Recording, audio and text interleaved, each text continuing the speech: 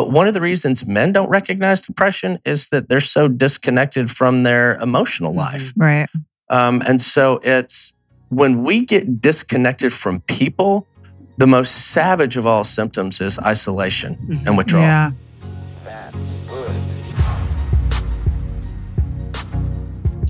Welcome to the HGW podcast. We're your hosts, Zoe Sakoutis and Erica Huss, founders of Blueprint Cleanse, the iconic juice brand that sparked a multi-billion-dollar category.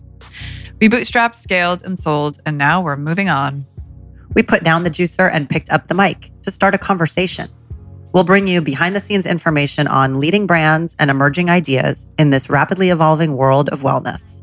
Every Wednesday, we chat with experts or entrepreneurs who help us cut through the noise and bring you information you can actually use.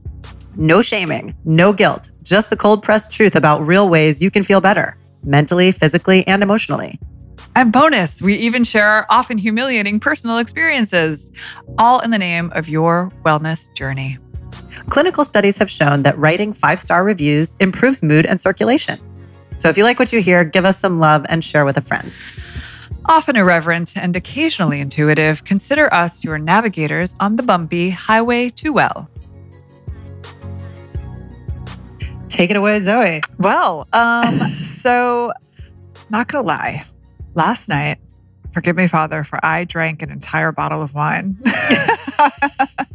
I think I did. I don't know. There were too many people at the table. If you think you did, then you probably did. No. Okay. There were a lot of people, and then there was a lot of wine being had. And when you do the count of like wine bottles, you're like The dead soldiers. how many down soldiers at the end of the night? Divided by people. Yes, divided by people equals, did I drink all that? Although it was over a long period of time. I actually don't know if that's accurate, but I felt totally fine this morning. You look like a spring in your step and fresh as a daisy. I felt completely fine, which is probably a sign that something bigger is going on. But I felt fine. And I actually quite enjoyed myself last night. Good. And we just had an interesting conversation with a very lovely psychologist who specializes in addiction and mood disorders. Yeah. And, he talks a lot about how women in particular these days are drinking quite a bit. And because they are definitely doing more than they did, I don't know, even 20 years ago? Yeah. Not even 10 years ago. If you think about like how women have sort of entered the C-suite in a more real way, right? I mean, So it's not like they stopped having babies. So the stress level, the stress load, all of that, he's saying, is sort of a contributing factor. But anyway, it made me sort of think twice about my consumption last night. But I was like, I'm not, it was like one of those moments where I'm like, well, I'm actually having a great time. I'm not drinking because I'm like trying to mask some sadness. Right. In this moment, I was like quite happy and celebratory. And he was we're talking about Dr. Kevin Gilliland, who is who we interviewed. And I actually think that he was, he spoke on a lot of topics. We talked about depression. Specifically, we focused a lot on depression because I think we've spent quite a bit of time talking about anxiety and other mental health areas, and not necessarily about depression and isolation. And just the D word on its own. Yeah, which is a big one. And we talked about the difference between how men and women both, accept it and acknowledge it, and then also handle it. And that's when we started talking a little bit about, women using use alcohol specifically, as opposed to men. And I think he actually, he's not judging. He's not saying like you can never do it. He's outlining, the actual health risks, and specifically the health risks with women and alcohol. But also saying, he understands that if you need to find that day or maybe sometimes 2 days to, have that as your tool, then okay. But then you also need to be honest about, what you might be dealing with. As anybody, we're not talking specifically about, people using alcohol or other substances. He's talking about just the overall balance, which we all know, but it doesn't hurt to reiterate. No, it's a good conversation to have, and it's a good reminder to just sort of look at our habits that we've fallen into, even habits that don't have to do with, there are all sorts of types of addiction, right? Like there's just looking at your phone too often. It's like, what are you trying to escape? Or like, what are you avoiding? Or what do you, so we touched on all of these things. I'm just bringing it up because I just so happened to drink a bottle of wine last night. No judgments. I think. No, we don't judge here. There's no judging here. But anyway, it was a good conversation. I'm glad we got a chance just to focus on the word depression, because I think it's almost like with this sudden wave of, celebrities coming out and talking about their mental health disorders, or if they're bipolar, or if they're manic, or whatever it is, we also have to remember that depression on its own is just everywhere. And for some reason, it still has a huge stigma. Yeah, it does. And it's unfortunate because the more it feels like you can't talk about it, the more the shame factor kind of drives it. It's like a vicious cycle. So anyway, he's a great resource. His organization, which is called Innovation 360, which is outpatient counseling, is available. We would send people to drkevingilliland.com. And also, we'll list some of the other resources that he's talking about in the show notes, because it is something that nobody should feel like they're going through alone. And we just want to encourage more conversation around it and make it feel like it's just as much a part of the wellness conversation as anything else. So with that, have a listen. Yeah, enjoy. Welcome, Dr. Kevin Gilliland. Yeah, so good to be with y'all. So good to have you. So good to have you. I feel like you're bringing some Texas Yes. sunshine. Yes, I'm happy. That's right. I did. That's just a little thing I brought for you guys. Thank you. Just some warm, sunny weather. We appreciate it. Yeah. Because it's terrible right now. It's freezing. I know. It's literally like 32 degrees in New York right now. And it's the second week of November. So yeah, it's not really cold. Not cool. No. So we are not here to talk about the weather. No, we're here we're to not. talk about your work as a therapist. You're a clinical psychologist, and you have the Innovation 360 Center, which if you would like to tell us a little bit about that. It's outpatient. We do outpatient mental health treatment. But I love we talked about this on the phone a week or so ago. I love how y'all look at health in a broader perspective. And especially in the States, we think so narrowly about our health. And so the same for mental health. We really look to get outside of the office and go, okay, we can gain some insight, but you want behavior change. And that's where we struggle. So when you move through life with people, you see things you wouldn't even know to ask. And so we do try to we work in some real traditional ways and some real non-traditional ways, but in ways that you see in a lot of other areas of medicine, like nutrition or cardiovascular or home health areas. Mm-hmm. So we love that kind of creativity. So more of like a holistic approach. Yeah, very much so. Yeah. Very much so. And our field, the mental health field, is, I was going to say mired in this traditional approach, but that sounds negative. But it is descriptively accurate. It's accurate. It really kind of is. So that's what we really enjoy doing. So, yeah. So we really like to talk about mental health as a kind of pillar of wellness here, because we feel like it's often an overlooked area. There's still, unfortunately, some taboo around talking about it, which seems strange and insane in this day and age. But it's lifting. It is lifting. I think the conversations are definitely becoming more frequent and more open and more holistic. Yeah. Which is good. But it is still one of those things. I mean, nobody wants to talk about. It's funny how no one really were saying earlier that it's always like depression and anxiety, or like, mental health, like it's somehow getting broad. It's almost like still we're sort of circling around this word depression. Mm-hmm. Yeah. Just the depression on its own, not like anxiety and depression, or like manic depressive, or like bipolar depressive, or whatever. So I think we wanted to. Yeah, we wanted to sort of give it its moment, because we've done a couple episodes. We've talked about anxiety quite a bit. We talk about it on our own all the time, but depression on its own and how it manifests, how we deal with it, how men and women deal with it differently, all of the sort of roadblocks. So, I mean, let's start from the beginning. Okay. What are we looking at here? What are we looking at? The difference between, I'll often talk to people about the difference between depression and being down is like the difference between having a man cold and pneumonia. It's completely different animal. Yeah. And so depression, one of the hallmarks for any psychological diagnosis is it causing clinically significant distress in your life? And it's always a time period. It's not just this weekend or this was a bad week. We all have bad weeks. We all have bad days. We all have bad weekends. But when we string together weeks, that's a problem for us because now it's become really a daily pattern. And it's fascinating that our mood issues are one of the top 3 reasons for people going on short-term and long-term disability. Employers track it, and it's fascinating. They categorize it in 2 different ways. One is absenteeism, which is I just can't even be there. And the other is called presenteeism. And it basically means I'm still going to work, but it's taking me longer. I'm not as creative. You're not as present. I'm not as present. And that's really what a mood disorder does, is it robs us of who we are and the things we love.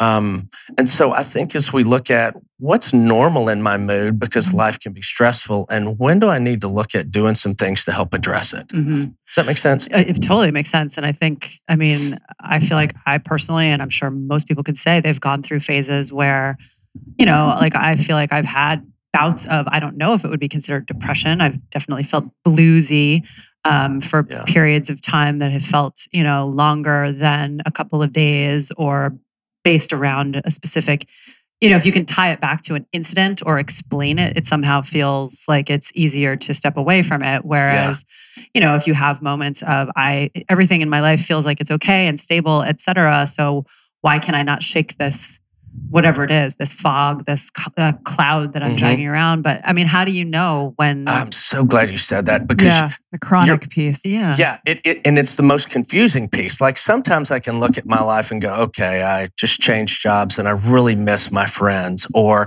I missed what I did, or I lost somebody, or I lost a dog or a pet that helped me transition in a lonely time of life, or we experience these losses or divorces where now I'm really in this transition, and that seems to make sense. Still very difficult. But when everything seems good, or when I've been really successful and feel this way, it's really confusing to us. And we're actually slower to go, hey, I think I need some help, because it logically doesn't make sense. And I'm now at a place of age, probably is the main driver of, I get to work with some really wonderful men and women that have been incredibly successful. And success is a relative term. Sometimes it's billionaires, and sometimes it's people that have become a manager over a store. And they're really doing extremely well. They're always surprised at how they feel doing something they love and something they've been successful at, that why am I down like this? You see it a lot with moms too. I was just talking to somebody yesterday of, okay, having a baby is, quote, supposed to be this wonderful time. It's also a sleep deprivation experiment, and hunger, and this unbelievably difficult transformation that women's bodies go through.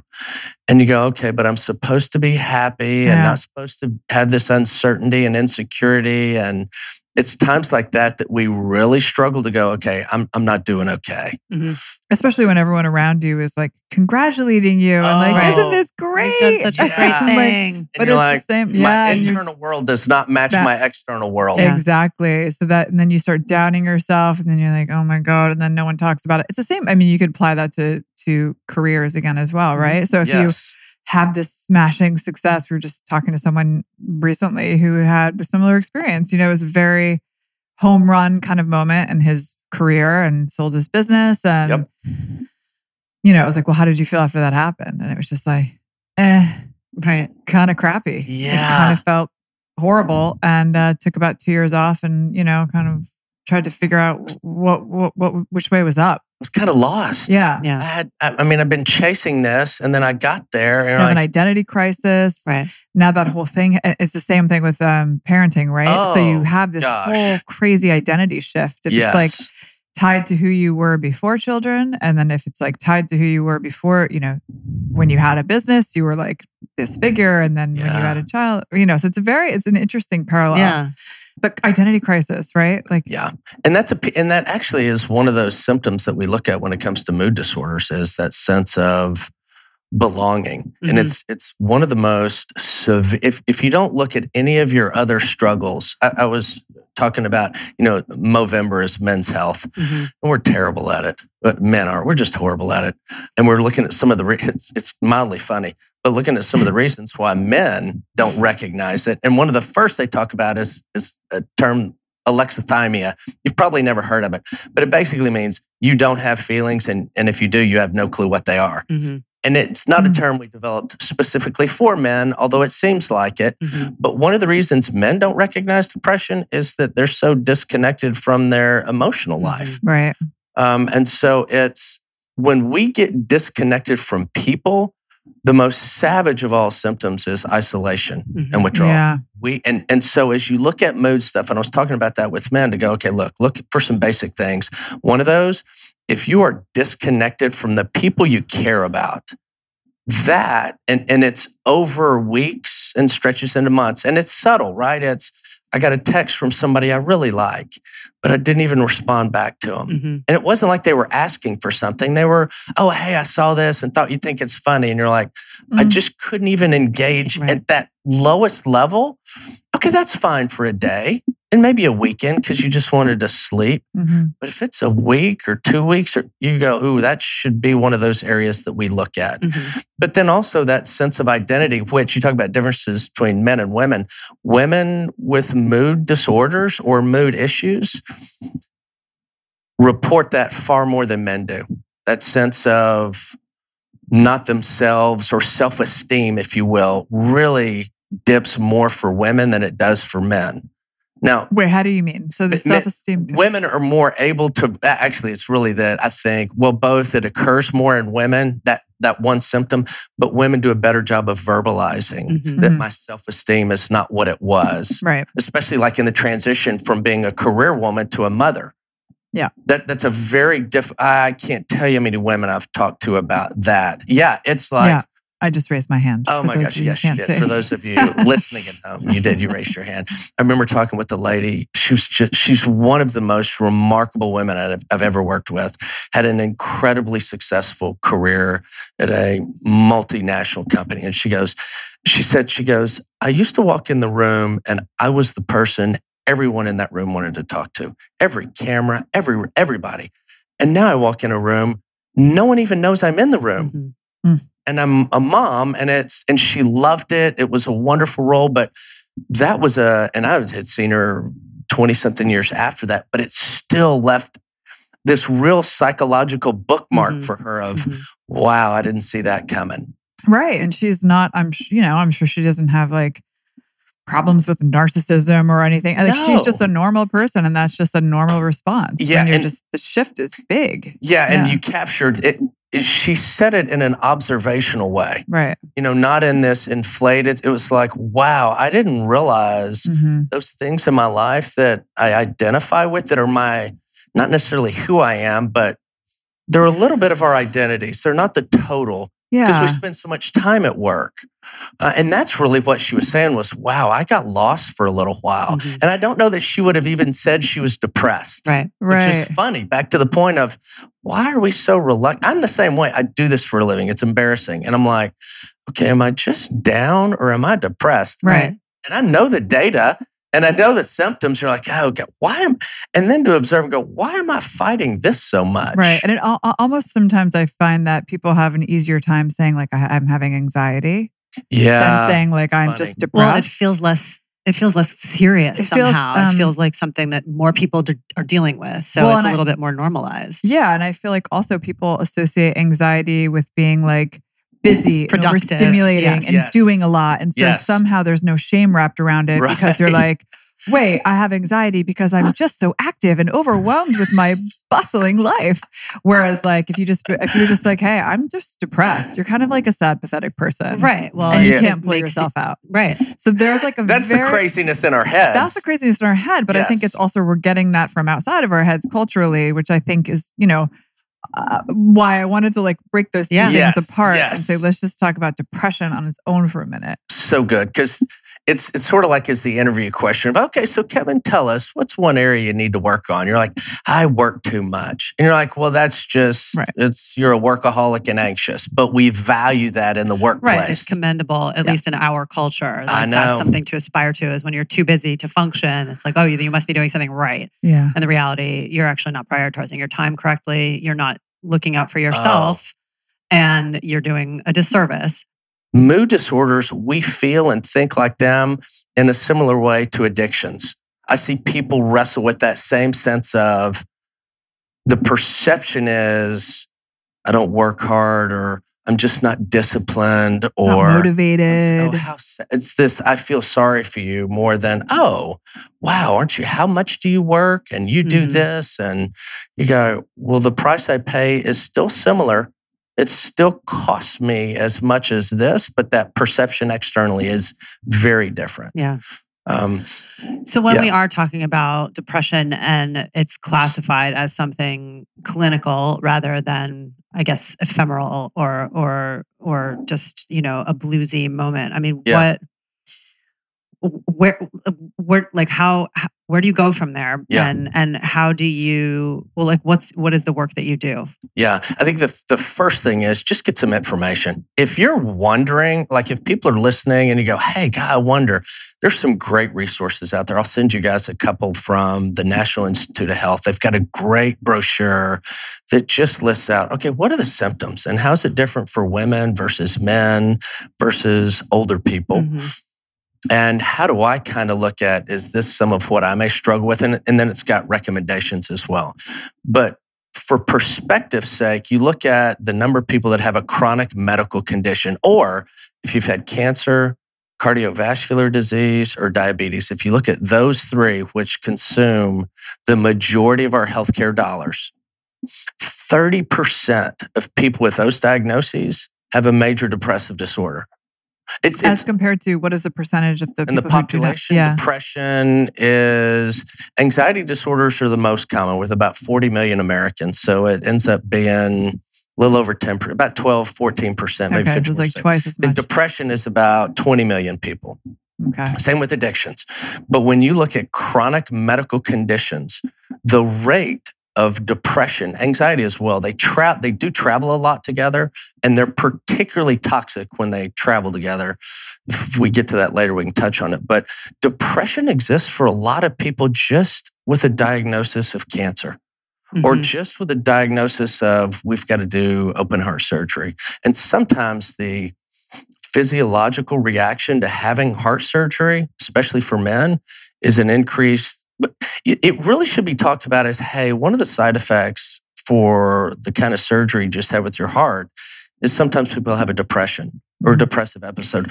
It happens enough. We should talk about it as a side effect of these illnesses. And is it happening because something psychological is being, you're just putting yourself into a state where you feel weak, you feel inadequate, you feel like you're somehow less than? Or is it happening because there's something chemical that is triggered by this medical? Yeah, I love that question. It's fascinating. We don't know for sure, because the truth is it's both of those things. But when they did a big study looking at depression and cardiovascular disease and what accounts for the depression. The majority of it, I won't say all of it, but like 90% of it loaded on one symptom: physical inactivity. Mm-hmm. Yeah. Because I was with a pharmaceutical company in medical affairs, and they had a particular medication, Provigil, which is indicated for like narcolepsy and shift workers. We also use it pilots use it on the space shuttle and those things to help promote alertness, and it's not a stimulant. But we spent time with all these cancer physicians because they said, listen, when someone's having cancer treatment or cardiovascular, the medications and the procedures are very sedating. And if you're sedated, I go back to the most savage symptom for any human is withdrawal and isolation. Mm-hmm. There's absolutely not a single symptom worse for us than that. And so if you're tired or medicated, you're sleeping. And if you're sleeping, you don't see the people that come by to visit you, and you're not eating, and you're not moving. And those three things are the most powerful medicine for humans, and especially for mood disorders, is that just movement. There have been a meta-analysis is where they say, hey, this is the gold standard for a study we're going to consider. And we're going to look at all the studies that met that standard. And so I love meta-analytic research. And when they look at exercise and depression, it absolutely helps improve our mood when we move. Sure. They've done studies looking at exercise versus Zoloft. It was an old study where people would exercise 3 times a week versus just taking antidepressants. Now, what we don't know is it a physiological or is there's a sociological piece to mood disorder, right? If I'm just in my house, I don't have people smile at me that don't know me. And just somebody smiling and saying, hey, how are you doing today? That's kind of good medicine for us. And so we have to think broader about what health is. And so when you think about how much depression occurs, I think there's 100 million Americans that have a chronic medical condition like cancer, diabetes, cardiovascular disease. That's like 1 in 3. Yeah. And if a third of those people have not just a medical illness, but also a mood disorder that leads to isolation and physical inactivity and withdrawal from things we love, what you find for cancer treatment, cardiovascular is they have an increased use of pain medications and the effectiveness of treatment is worse. So if you have cancer and you also have symptoms of depression that aren't being treated, your cancer treatment is not going to be as effective. The course will be longer and you'll take more medications. Yeah. So back to your question, get information about what are these symptoms and what are the things that are good medicine. Talking to a therapist, yes, that's fine. Big fan of that. Even a psychiatrist, yes, that may be necessary too. But are you moving? Right. What are you eating? Because your nutrition, so we have to think broader. The big part of it. What was your, because then it begs the question, and I'm just playing devil's advocate, but what happens when you are the person who does get sleep and you eat well and you're exercising regularly and then you're still dealing with these things because that's the person who says, again, I'm doing everything right. Yeah. Now what's happening? Yeah. And that's where I wish we'd quit calling there's something about therapists that men in particular really dislike that term. In fact, most of the men I work with that are successful, it's funny listening to them talk about, they'll tell me a story of a conversation they're having with their colleague, and they always have me in the role of a coach or a consultant. Like, that's funny. You know, I'm a therapist. Yeah, right. But it's a dirty word for a lot of men. It's really weird. Especially for men, y'all do much better at it than men do. But when you're doing those things and still feel that way, go talk to somebody that's knowledgeable. And for women, it tends to be their OB-GYN or their PCP. I'm okay with that. No, I'm not. Actually, I shouldn't. Man, I committed to not lying today. That's a bad idea. You should go to an OB-GYN if you're having a baby or if you have other female-related issues. Right. But if you think you have cancer, don't you want to see an oncologist? Right. And so you go, okay, if you think you have a mood disorder, go see a specialist. We are hyper-specialized in all areas of medicine, except this area. Yeah. We go to the people that we're comfortable with, and you're like, do you know what medication they're going to prescribe you? They're going to prescribe you the antidepressant that they learned about in medical school. Or that a pharmaceutical rep or gave that them some rep was by and told me about it. And you go, that's not what I want. Go to a specialist. I've had some orthopedic injuries over the year, and I had some shoulder issues. So I'd have shoulder surgery. And while I was there, I was talking to my orthopedic guy. I was like, hey, something's my elbow. And he goes, oh yeah, no, I don't do elbows. I'm like, what do you mean you don't do elbows? Yeah. It's the closest joint to the shoulder. That's amazing. Yeah. Right. So we're so hyper specialized. I'm okay with that. Just do the same thing with your mental health. Right. If you think you may be down, get the name from a friend or a coworker or a resource of, hey, who's really good? Ask your OB-GYN. Hey, who do you use that's really good for issues with women that may have a mood disorder or postpartum mood or anxiety, so that I'm doing all of these things, but I may not be doing them quite right. So I want to talk to somebody that's really knowledgeable. That may be a psychiatrist or maybe a therapist. Mm-hmm. So can I just go back for a minute to I know we were talking about the differences between men and women and talking about this sort of identity crisis or those big shifts that happen being a major contributor to depression. mood disorders.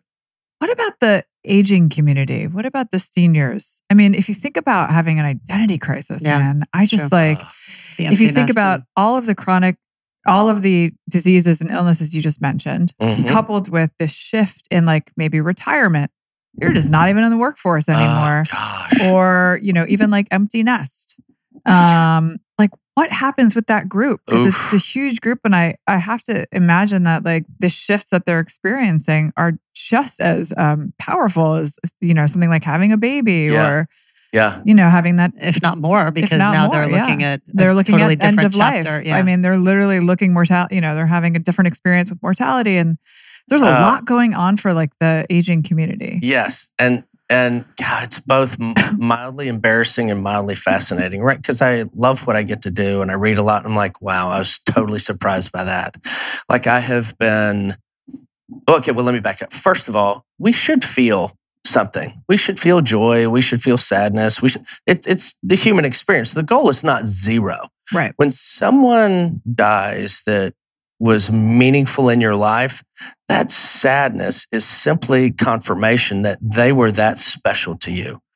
And so we should feel some of that. Yeah. I don't feel sad for people that pass away that I don't know. I mean, I'm sad for you if I know you, but it's a reflection of it was meaningful. I can't tell you how many women I've talked to, and some men too, of when their last kid graduates, they feel like they've lost a job. Mm-hmm. Like a sadness and sometimes a depression of, my kids don't need me anymore. I'm like, oh my gosh, do you not remember being in your 20s? They need you. They don't know they need you. Yeah, exactly. But they still need you, and they need you in a very different way. The shock of, I feel like I've lost my job, or retiring. We're living healthier. And I have a very close friend that's a pilot.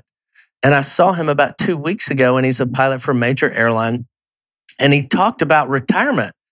And I had two really powerful reactions. One, oh my gosh, are we really that old? Because we're buddies from college. I'm like, you have how many years left before you have to retire? And it's like in your 60s. Right. And I'm like, we're living healthy a lot longer. And our identities, even when we have a really good balanced life, we don't realize how much of them are tied to things we've either always wanted to do or wanted to be, or has occupied so much of our time and attention that they go away, and we're surprised at how impactful they can be to us. Even people that have been successful and sold companies are like, wow, I feel like I snapped the rudder off my ship and my mood is down, and I don't feel like I can talk to anybody about this, because they're like, why are you down? Like, okay, I got to find somebody else that I can have this conversation. But the longer we live, we do see greater rates of depression for those that retire and don't think about it. We're obsessed about retiring from one aspect. What's the one thing we all think about when it comes to retirement? Money. Do I have enough money? And you're like, okay, forget the money part. We've been so neurotic about it that we're doing better about it. What are you doing with your time? Right. And that you're now disconnected. Exactly. The isolation really plays a huge factor there. Yeah. There was a gentleman that I've worked with who had a wonderful, successful career, but his career was his life.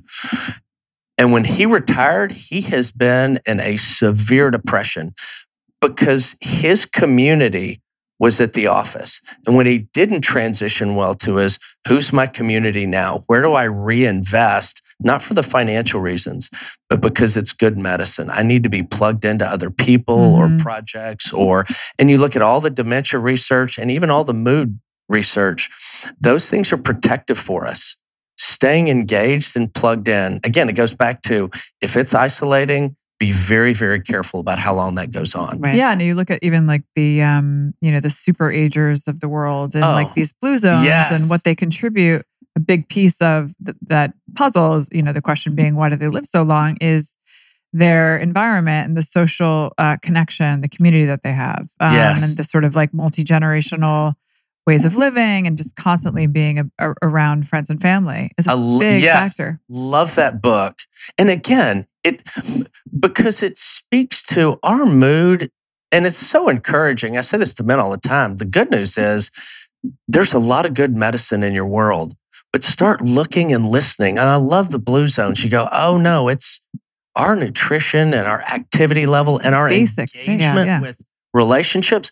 The other one that's equally fascinating is the Harvard Longevity Study. It's the oldest study in the field of psychology. It started in the 60s. They looked at 200 and some odd Harvard sophomores. JFK was one of those. And they tracked and followed them every year. Then they added some Boston people, inner city people. And they've done everything from blood work to x-rays to interviewing them, interviewing their spouses, all of these things looking at physical health and happiness in life. And the number one thing predictive of our physical health is meaningful, loving relationships. Mm-hmm. For our physical health.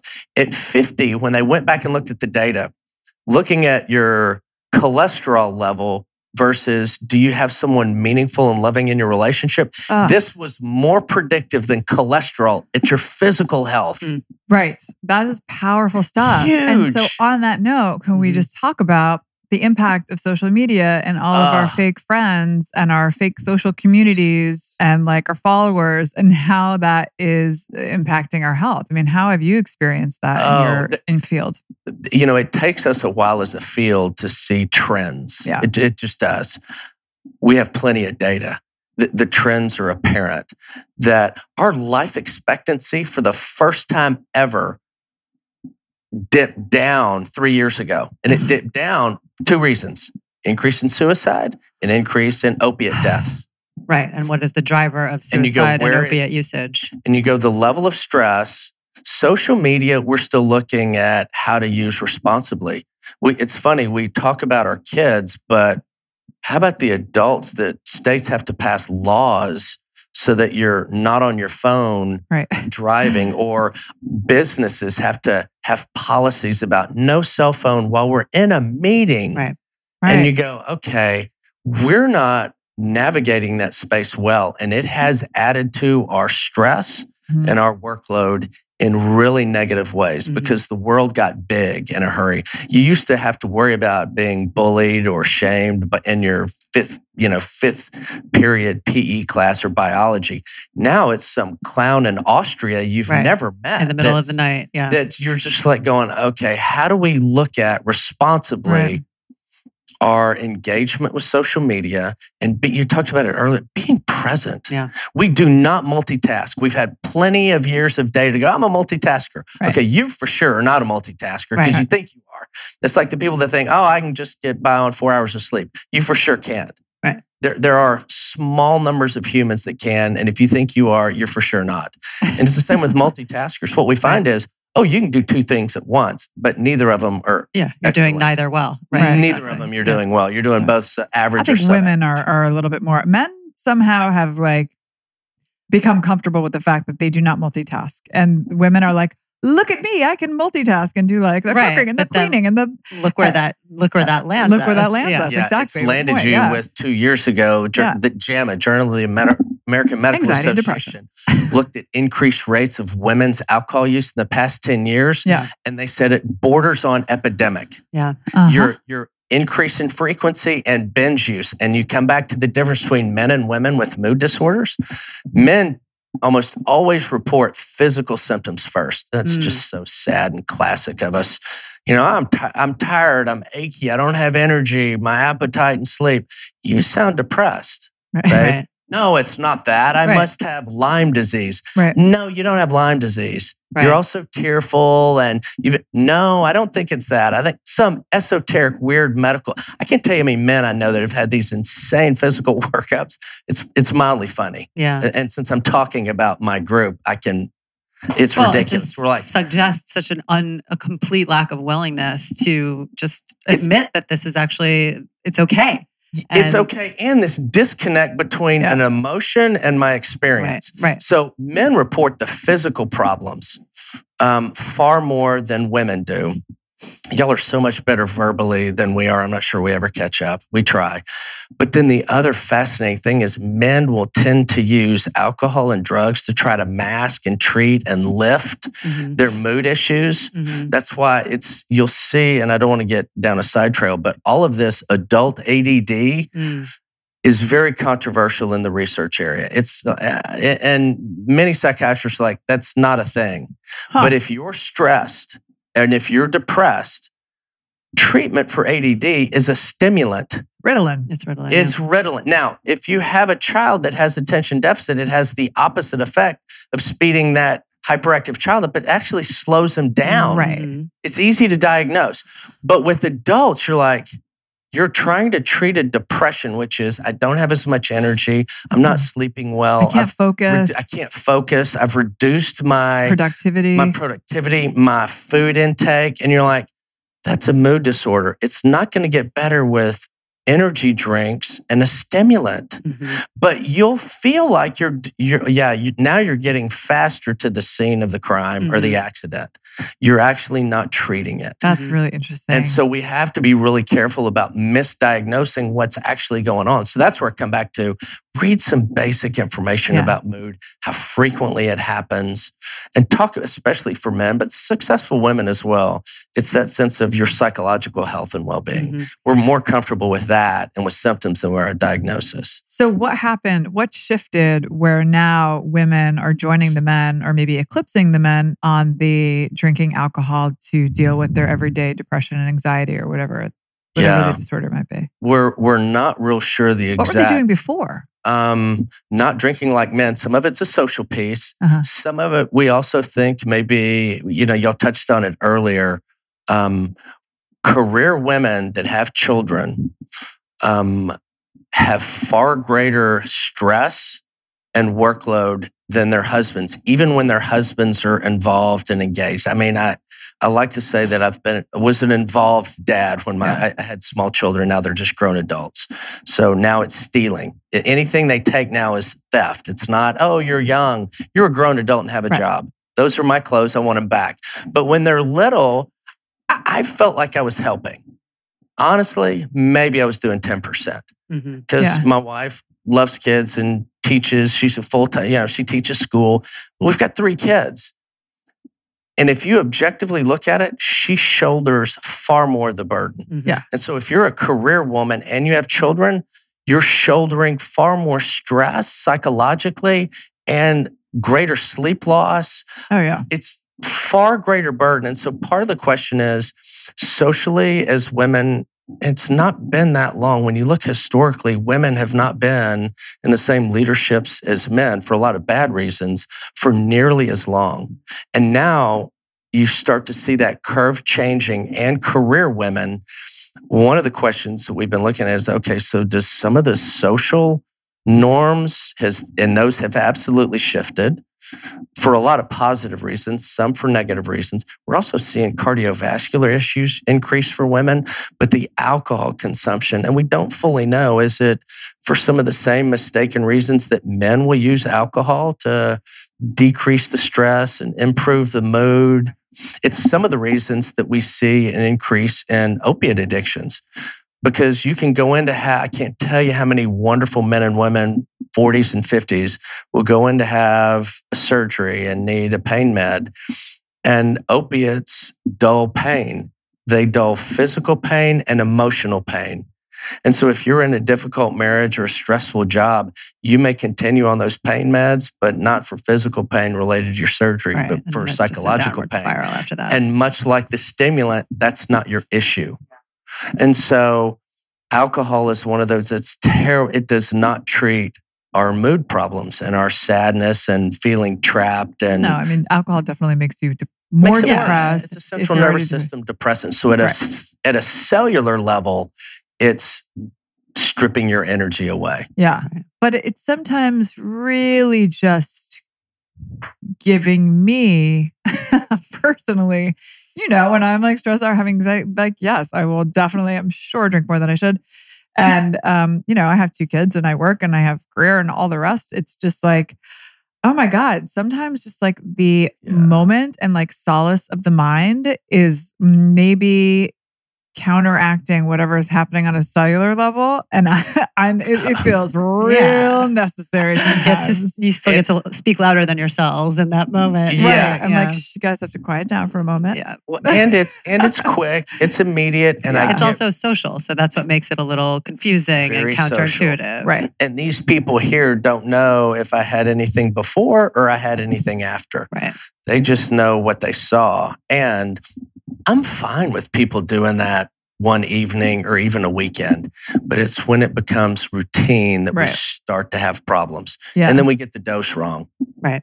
It's not just one glass of wine. And for women, one glass of wine a day increases your odds of breast cancer by 10 to 15%. Yeah. It's a lot. That's terrible. Yeah. Yeah. It's terrible. What does it do for men?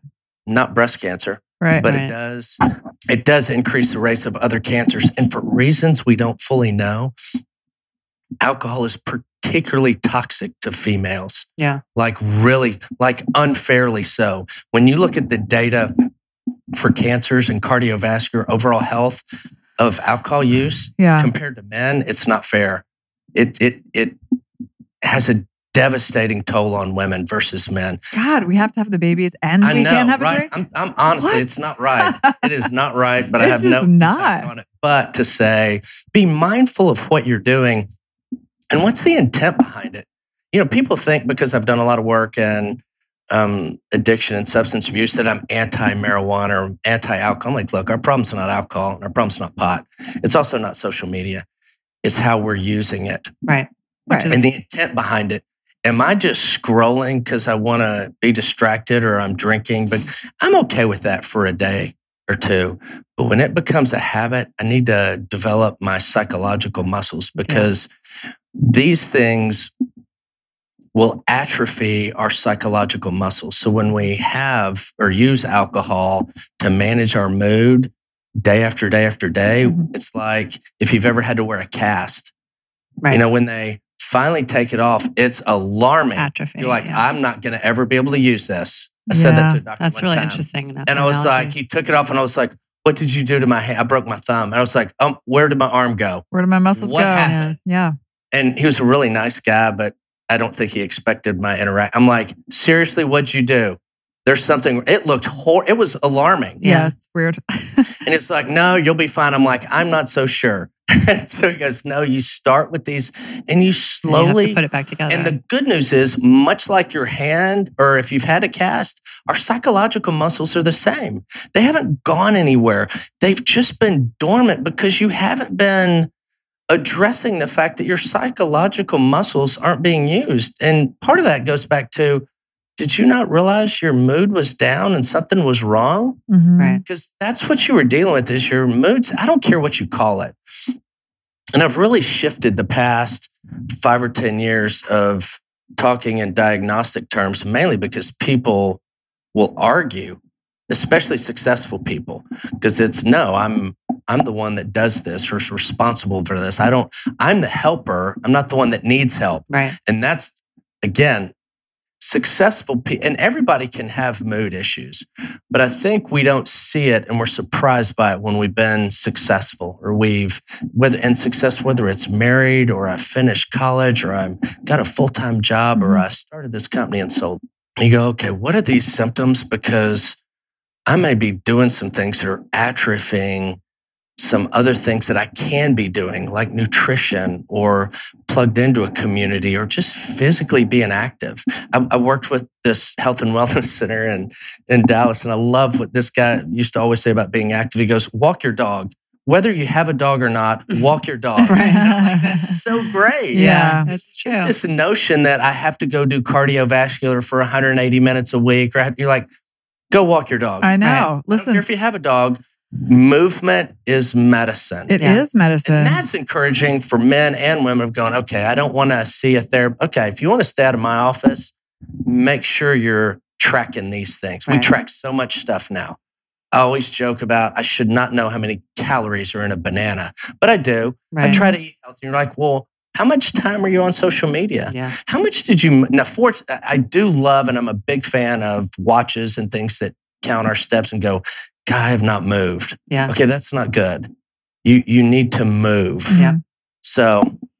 Yeah. Well, I don't go to the gym every day, but I do have a lot of stairs in my house. I have you have 2 a dog to children walk? and I have a dog. You are getting steps. And you I have do- and I- children and a dog. I have children and a dog, many flights, and then I also live in an urban setting. So Yes. I do not live in a car culture. I walk to the train. I Oh my walk up the gosh. stairs. I'm so envious of that. It's not I even walk fun. to the grocery store.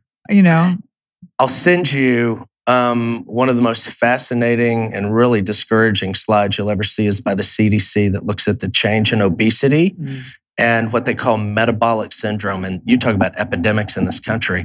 And a lot of that's tied to how we eat and how we move. yeah. And it varies by state.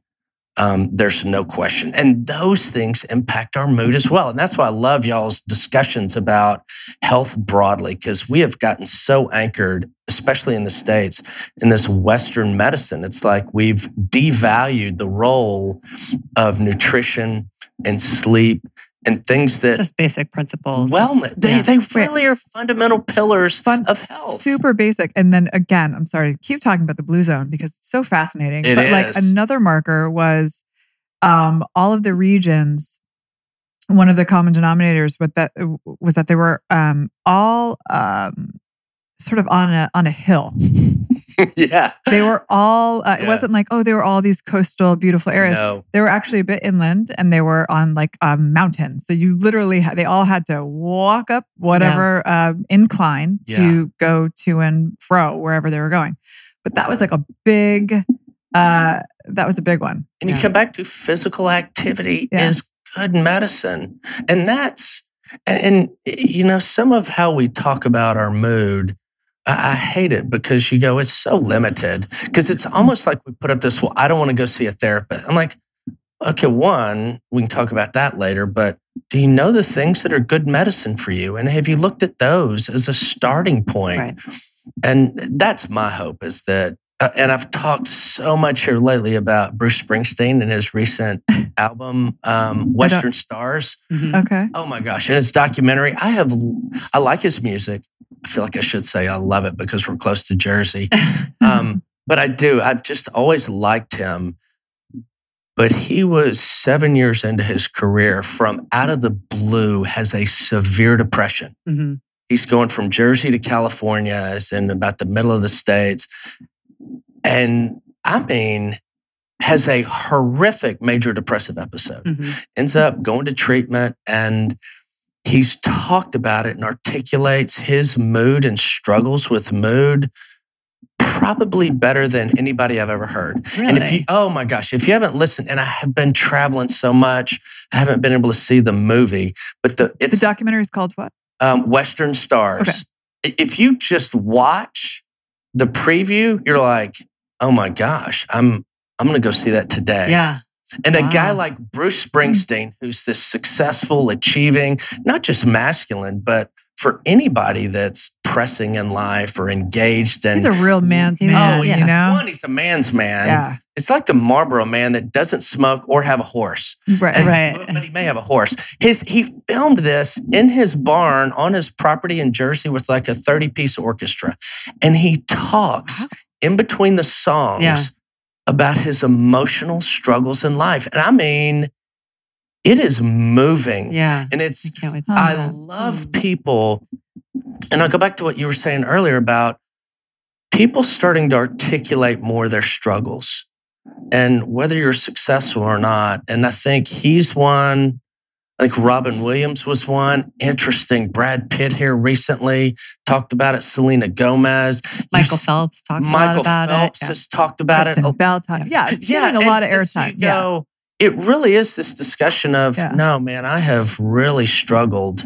Right. We're all more closely connected than it's we are not even willing funny. to admit, you look at everything you guys went through to do what you loved with the cold press juices. I'm impressed that I know how to say that. But that's only because I have a really good friend from California who's like, hey, make sure you get the right kind of a juice. He goes, and I'm like, I don't know what I'm doing. He's like, don't say pasteurized. So you're saying don't use a blender? He goes, oh my gosh, I'm going to send you what you need to buy. And so people have no idea of the burden of what it took and the price you pay to do what you did. And I look at, I always refer to it as little I-360, and we've been doing what we've been doing for 12 or 13 years. But it was funny. I remember 6 or 8 months into it, and I love doing what I do. I can't believe I still get to do it. But I remember saying to my wife about 6 or 8 months into it, I'm afraid this has broken me in a way that I'll never be the same again. And you're like, wow, you sure don't, I hope you don't look like that at the office. I'm like, no, I can't look like that at the office. Right. But it's every great achievement requires a sacrifice. Right. And sometimes that sacrifice is our sleep and our energy and the foods we eat. And yes, hell, if we have to call it something, it may be called depression. Right. But there are a lot worse things to have. Right. Yes. And I guess to the point that we're all trying to make here, there are more people going through it than we realize. So it's definitely something to not feel like you're in it alone. And there are so many resources now. And again, that's why we want to have this conversation with you and encourage people to really just try to be honest with yourself about where you're at and accept it if that's what it is, and it's totally fine. And then actually, seek whatever the resource is. If it's physical, or if it's talk, or if it's even, we've had conversations about holistic treatments versus meds, but there's nothing wrong with any one modality. It's just that you have to be willing to try. And my whole thing is, should I use traditional medications or more holistic? I'm like, yes, and use what works. Start with, like we do in all medicine, let's look at the least invasive and work our way up and see if correcting sleep and decreasing some of the food and having an increase in your food, let's see if that helps. And you go, okay, it helped a little, but I'm still struck. Okay, well, let's look at this and add this and go get a physical. Go have lab work done. Start to look at meditation and the role of just being mindful and what that does for pain management, hypertension, and mood. It's unbelievable. There's so much out there that I think we've seen it. And what I'd encourage people is just talk about your symptoms. Don't jump in the deep end with a friend and go, I think I have depression. Okay, well, I don't know, but what are you struggling with? You're like, oh God, just my energy's been down. Right. And just talk about your mood. Yeah. And look at those things that are really critical to our overall health, which is I've got to stay plugged into a community, and I have to be mindful of using things to try to elevate my down mood. Yeah. It's not really treatment. Right. It's actually prolonging and maybe increasing my suffering. Totally. Yeah. So. On that note, the next time you have an urge, next time you have an urge to just mindlessly scroll through Instagram or like someone's photo that's your friend, call them instead. Yeah, yes. Exactly. Yes. Exactly. Have a conversation. We all need to do better about staying connected. Yeah, we do. And kind of revisit the days before we were more connected to our technology than to our people. So okay. So here's my last thought, because I was reading about Matt Damon. He's got this article or this new movie out, and he was talking about Robin Williams. I'll send you his quote because it's almost verbatim what you just said. He goes, that guy meant so much to me. And we kind of lost touch the past couple of years because we both were very successful and busy. And it just breaks my heart that I didn't stay plugged in. And he basically says, listen, I need to do and we need to do a better job of staying connected to the people that mean the most to us. He goes, it just breaks my heart that I didn't know. Yeah. I know. Very sad I know. Story. So, all right. Well, it is treatable. We do get better. Yes. but not if we don't know what we're struggling with. Yeah. So, well, thank you so much for this. This has been a really nice conversation. Thank you, guys. We hope everybody's taking something away from it. Yeah, a lot of good points here. A lot of good info. Yeah. Thank you so much. Enjoy visiting with you guys and love what y'all are doing. Until next time. Thanks for listening to HTW. If you like what you hear, please subscribe and make sure and rate us on iTunes. You can even give us 5 whole stars if you think we deserve it. If you have ideas for guests or topics, you can call our 1-800 number. Yes, we have a 1-800 number at 800-674-1839 or holler at us on social at HTW Podcast. You can also head to our website at htwpodcast.com for more episode info and check out our Daily Blend blog to see what we're drinking.